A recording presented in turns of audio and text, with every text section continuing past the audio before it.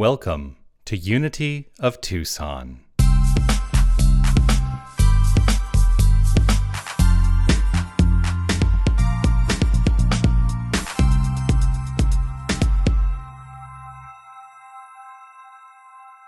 So, Ealae,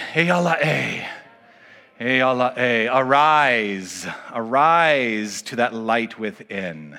That's where I start today as we begin to explore in our fall renewal series, which will be this week and the 5 subsequent weeks, this book, Working with the Law by Raymond Holliwell. And so today we cover the first 2. Well, the funny thing is I always say we cover the first 2 chapters, and then I always say what I'm going to say anyway. Although it is rooted in the reading from the book. Now, here's the thing that I want to acknowledge first and foremost is that going to this reading is essentially going back to basics. We're going to take ourselves back because I think sometimes we can feel like we're getting so far ahead that we forget the basics of the philosophy. And so we're going to go back to basics a little bit here. And I think it's a great practice to always return back to what is the center? What is the center of my being? So I'm going to start off by, I'm going to ask you, and this is not a rhetorical question. Does anyone want to tell me, is there anyone out there who would like to just tell me what it is we teach here at Unity? Love, only, forgive everything, remember who you are. What else do we teach? What are the fundamental principles of the philosophy? So Sherry is saying that we teach I am God. The law of cause and effect. Awakening. Yes. Change my mind, change my experience. Anyone else have any thoughts around what it is we teach here? One power, one presence. Unity. I knew we'd get there eventually. If you've been in the metaphysics class or any of the classes that we teach, we often reference the 5 basic principles of unity. There are only 5 basic principles. Did you know that? 5 principles. And as I joked a few weeks ago when I was actually here, I said, I speak to these things every single week, and I'm looking at 52 new ways to say it every single week, every year, right? Here are the 5 principles. God is. God is. God is the only thing that exists. Now, if you haven't challenged, some people come to New Thought traditions because they have a challenge with the word God. So replace it with whatever you need to replace it with. Universal energy, infinite spirit, whatever works for you. I like to use the word God because I know what I mean when I say God. I'm not talking about that man with the beard up in the sky that so many of us were brought up with. I'm talking about the infinite creative energy of the universe that is pure love. That's all it is. And that's the only thing that exists. It is infinite. So that's the first principle. The second principle we teach is I am. That's who and what we are. Now, here's how I have acknowledged this in my own mind from a logical perspective. If God is infinite, there can be nothing separate from the infinite, otherwise God would be finite. So I cannot be separate from God, which is why Sherry yelled out, I am God. People have a hard time hearing that, and I'm going to say, while I acknowledge and understand you saying that to me here, it might not be the most effective conversation starter at Thanksgiving. Know your audience. So knowing that God is all there is, and that's who and what we are, each and every one of us is this infinite power and presence of creative energy, the energy of pure love. It is our thoughts and our beliefs. It is the consciousness that creates the circumstances of our lives. So the only thing we're ever looking to address in this philosophy is consciousness, our thoughts, our beliefs, and our feelings, and the way they all work together. And we can address them actively because that's the power we have as God, because God is all there is. God is wanting to be expressed by means of each and every one of us, and God is wanting us to express our most magnificent lives. So number 3 is thought and belief, feeling, our consciousness create the circumstances of our lives. Number 4, we're getting into the practical part of it. And this is a really important thing that I want everyone to hear. What we teach here is that we direct those circumstances consciously through prayer and meditation. Why do you think, well, it's a rhetorical question, I guess. This one is a rhetorical question. Why do you think we make that one of our primary principles? Just think about it for a moment. Prayer and meditation are primary in the teaching. The fifth principle is this: we actively choose to use it. We actively choose to use these tools to create the circumstances of our lives. We are called upon, each and every one of us, to be actively working with the law. See a good segue there, eh? So those are the 5 principles. God is, I am, thoughts and beliefs create our experiences. We set the tone, we create those circumstances through thought and prayer and feeling, and we choose to actively use it in this philosophy. So that is actually the extent of the paradigm. That's all we teach until you get to a book that says working with the law, 11 truth principles for successful living. But here's the thing. It's one principle. It's one principle, the principle of creation. That's all it is. And these are different tools and techniques for activating and understanding that principle of creation. So we love to confuse ourselves in our own paradigm. And we look to all those other things and look, oh, here's the book, here's that book, and then here's this practice over here, and then here's this practice, and here's this other thing, and here's this guru said, and we start to mush it all together, right? Many in New Thought. Now, the reason I've stopped on number 4 is because I find that many in the New Thought movement tend to look to everything to change their life other than what we teach, prayer. They're looking to shift the circumstances and manipulate the circumstances out there and to do these things out here and to, oh, wait, I know, I've been taught this technique, but we teach prayer. That's what we teach. And so for me, people are surprised when I say my go-to is prayer. Because prayer activates consciousness to create. Now, the reason that many of us do that can be, I think, a little clue into our conception of our own faith. Now, that conception, I think, is doubt. We profess, this stuff works, but there's that little voice in the back of our heads, the head that's saying, but does it really? I'm not really sure. That's the voice to listen to, because that's the active belief. And if our beliefs are creating our experience, that's the belief to address. Because the more we crowd out the belief of doubt with the belief of faith, the more we actively create our lives in the way that we would like to create our lives. This is one of the magnificent quotes from this book by Raymond Holliwell. The law is that the mind is no greater than its conceptions. So what this says is, if your conception is rooted in doubt, you've just limited yourself. That's the limit.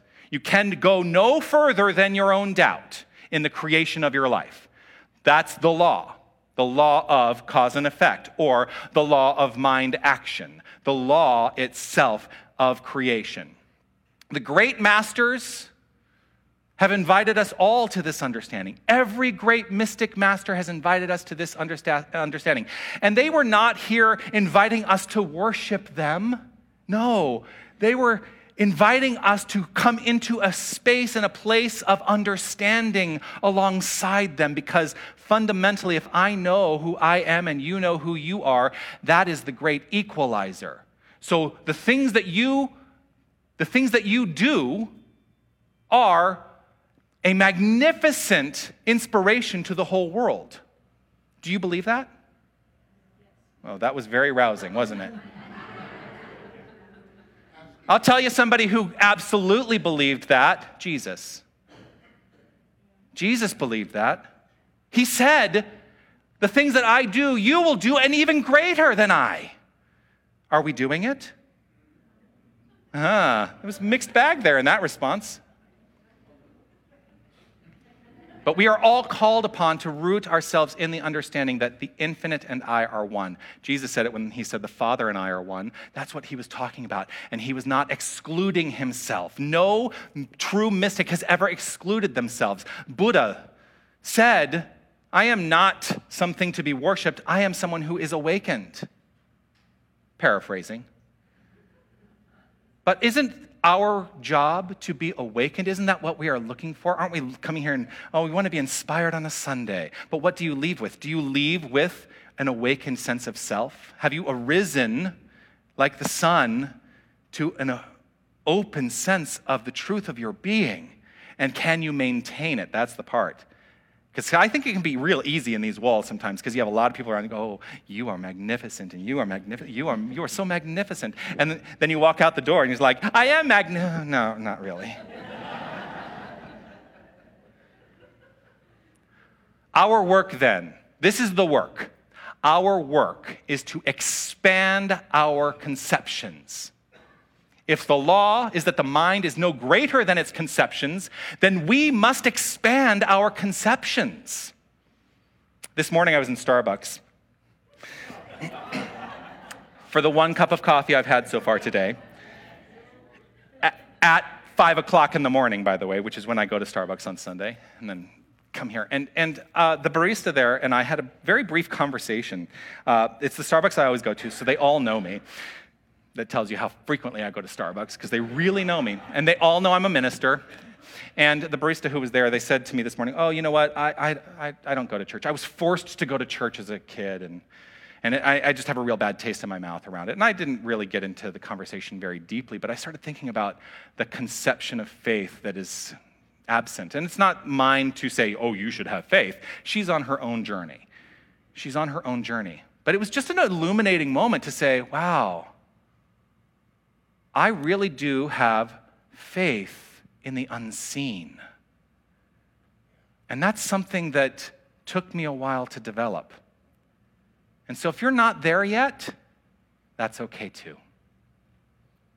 Keep working it. Keep applying the practical tools that we offer. Because as you apply those practical tools to root yourself in the truth of your being, life just gets easier. It just gets easier.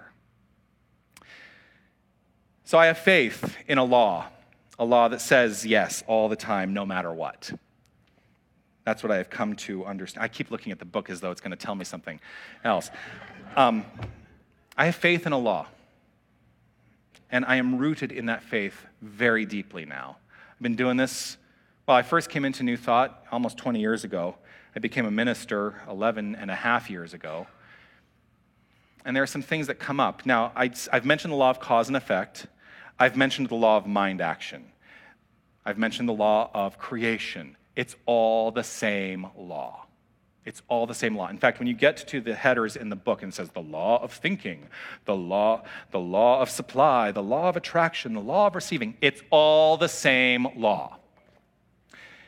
And if you read the preface, he says, if we were to replace the words the law with the word God, that is something to understand. God is the law, and that's who we are. So we are the law. Now, there's another thing that happens in these circles, and that is people come into New Thought and they say, oh, you're all very intellectual, but there's no heart. It's very cold and impersonal. And here's how I will say we can move past that. You provide the heart. You provide the heart to a law that is, the law itself is impersonal. But as we provide the heart and we allow ourselves to be rooted in that love, then God is as personal as you decide for God to be. Yeah. All failures in life are due to taking sides with the finite all around us. All success in life is due to taking sides with the law within us. This goes to what I was mentioning before. We look out there and we try to manipulate all the finite circumstances out there, right? You are doomed to failure if you do that. That's what he's saying here. All failures in life are due to taking sides with the finite all around us. Oh, this is the way it's going to be because this little itty-bitty portion of the infinite is the thing that I'm looking to. Instead of saying, I am the breadth of the infinite power of pure love. All success in life is due to taking sides with the law within us, the law of love, the law of creation, the only law, which we should just say, it's the law. Stop putting all those other adjectives around it. It's just the law. So what we need to do is we need to adjust this a little bit. Because here's the thing about it. There's no such thing as failure. All failures are perceptions. When something in the world seems to have failed, it's because we have decided that it is a failure. But God, the law, can never fail. It is always constructively moving forward and growing and evolving upon itself. That's the truth. And as we allow ourselves to acknowledge and live that truth, then all things that we look at as failures are only perceptions of failure. So now I want to talk a little bit about one of the experiences. Yeah, if the glasses come off, you know. I want to talk a little bit about one of the experiences I had on the island. Every year as part of this event that I go to, the Sacred Journey. This year it was the Sacred Journey of the Mystic, and they have a different theme every year. So this year was the Sacred Journey of the Mystic. And one of the events that they always do, they change up all the events, but one of the events that we always do is we always go to the Hindu monastery and we are able to have an audience with one of the swamis there. Now, first of all, did you know that there's a magnificent Hindu temple and a monastery on the island of Kauai? If you ever go to Kauai, it is a must. It is extraordinary. So we are fortunate enough, our group, to always be able to meet with one of the swamis. And this year, the swami said something really interesting. He said, I know who you are. I know who you are. You people who are part of this New Thought movement, I know who you are, because you're about as close to Hinduism as you will ever get in the Western world. He said, you know the truth of your being. You know the unified wholeness of the universe. That's all we're ever working on or thinking about or teaching in Hinduism. And so he said, so I will ask you a question that I wouldn't ask any other group. What do you think about evil? He asked. Well, what do we come up with? Evil is a perception. That's it. Evil is a perception. And he said there was one of his gurus who, as a monastic practice, would say only one sentence every year, otherwise he was completely in silence. And one sentence he said one year, he said it in Tamil, and I'm not going to try to say it in Tamil, but the translation essentially works out to this: there is not one thing wrong in this world.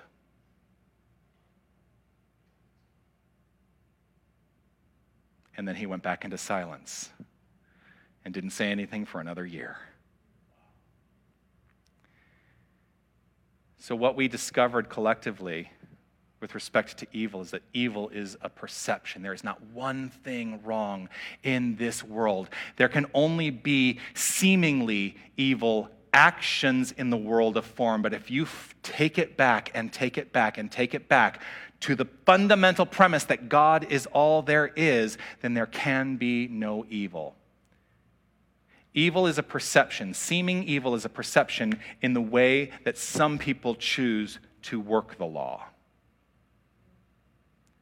And you can use the law constructively and destructively. And I think it's when we are utilizing the law in a destructive way, we call that evil.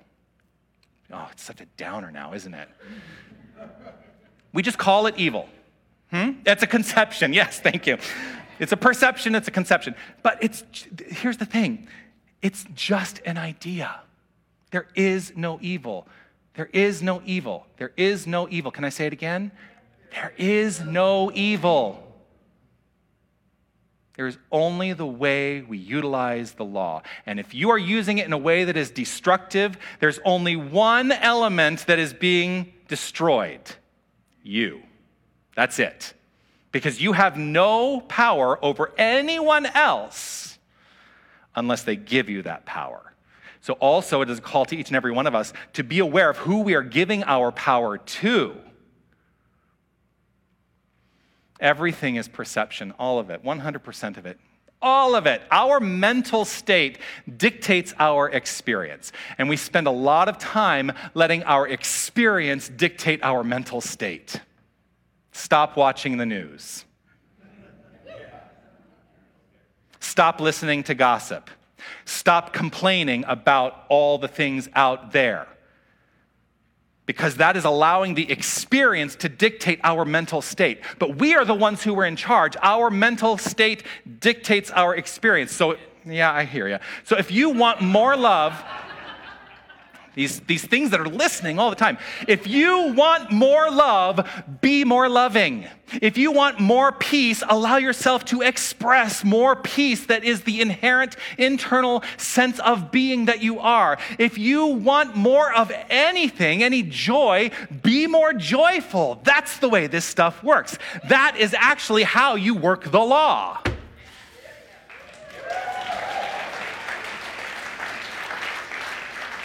We have one job and one job only, and that is to deepen into the awareness of our being. That is why, I'm not ready to go there yet. That is why remember who you are is perhaps the most important part of our mission statement. Because when you remember who you are, you actually eliminate the construct of love only, because you can only be love if you remember who you are. And there is no need for forgiveness if you remember who you are. If you understand that principle, then you do not require forgiveness towards anyone or for anyone, because you can never be in a situation or an expression that would require forgiveness.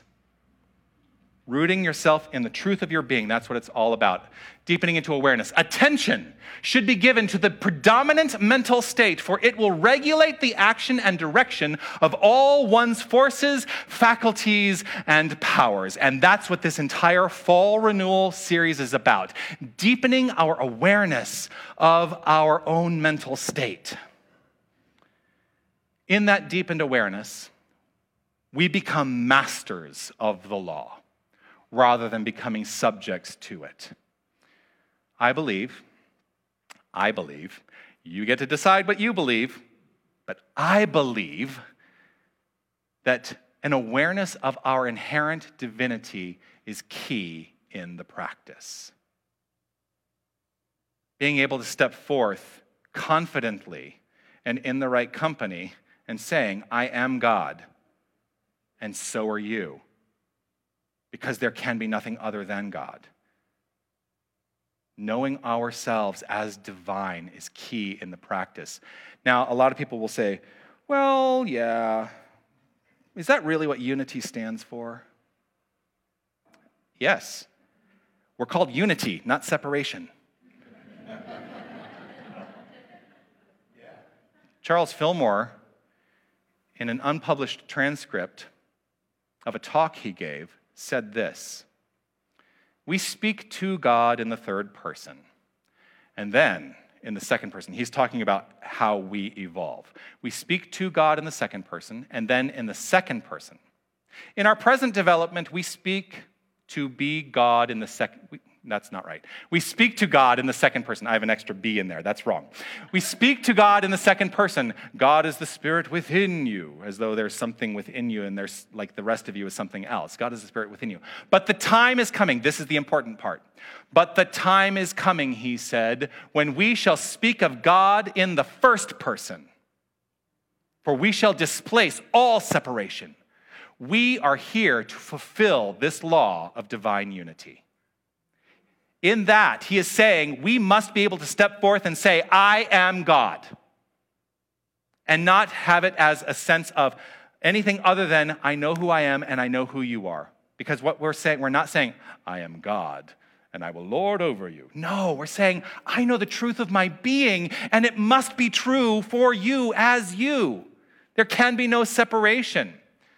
We are here to fulfill this law of divine unity, to unify ourselves with this spirit of love within each and every one of us.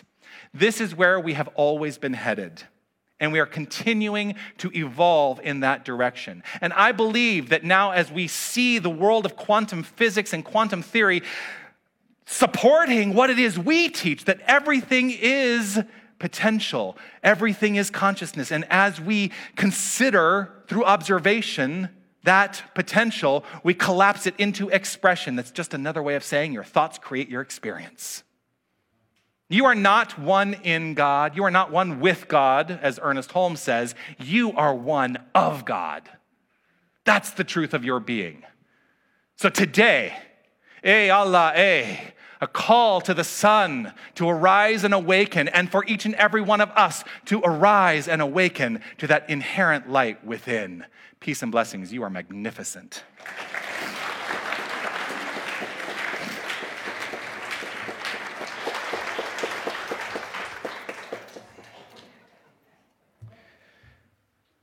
The homework this week. Oh, you had a couple weeks without homework. If you are new to this community, I give homework every week. Not everyone who speaks up here gives homework every week, but I choose to give homework. Part of it is, do read the next 2 chapters if you're following along. Read the next 2 chapters in Working with the Law. It's the law of supply and the law of attraction. If you would like to pick up the book, we still have some copies in the Desert Light bookstore. But the practice that I would like you to engage in is this. Take time in meditation this week to deepen into the understanding of what it is I've talked about. Understanding the manner of your connection as wholeness. Meditate on that. I am wholeness. I am light. I am that. I am. We are unity, not separation. So meditate on that this week.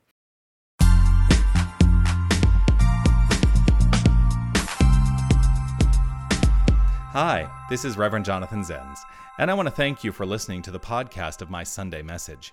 Your financial support will ensure that we can continue to offer this as an option for inspiration. You can make your tax-deductible contribution in any amount on our website, unitytucson.com. Once again, thank you for listening. You are magnificent.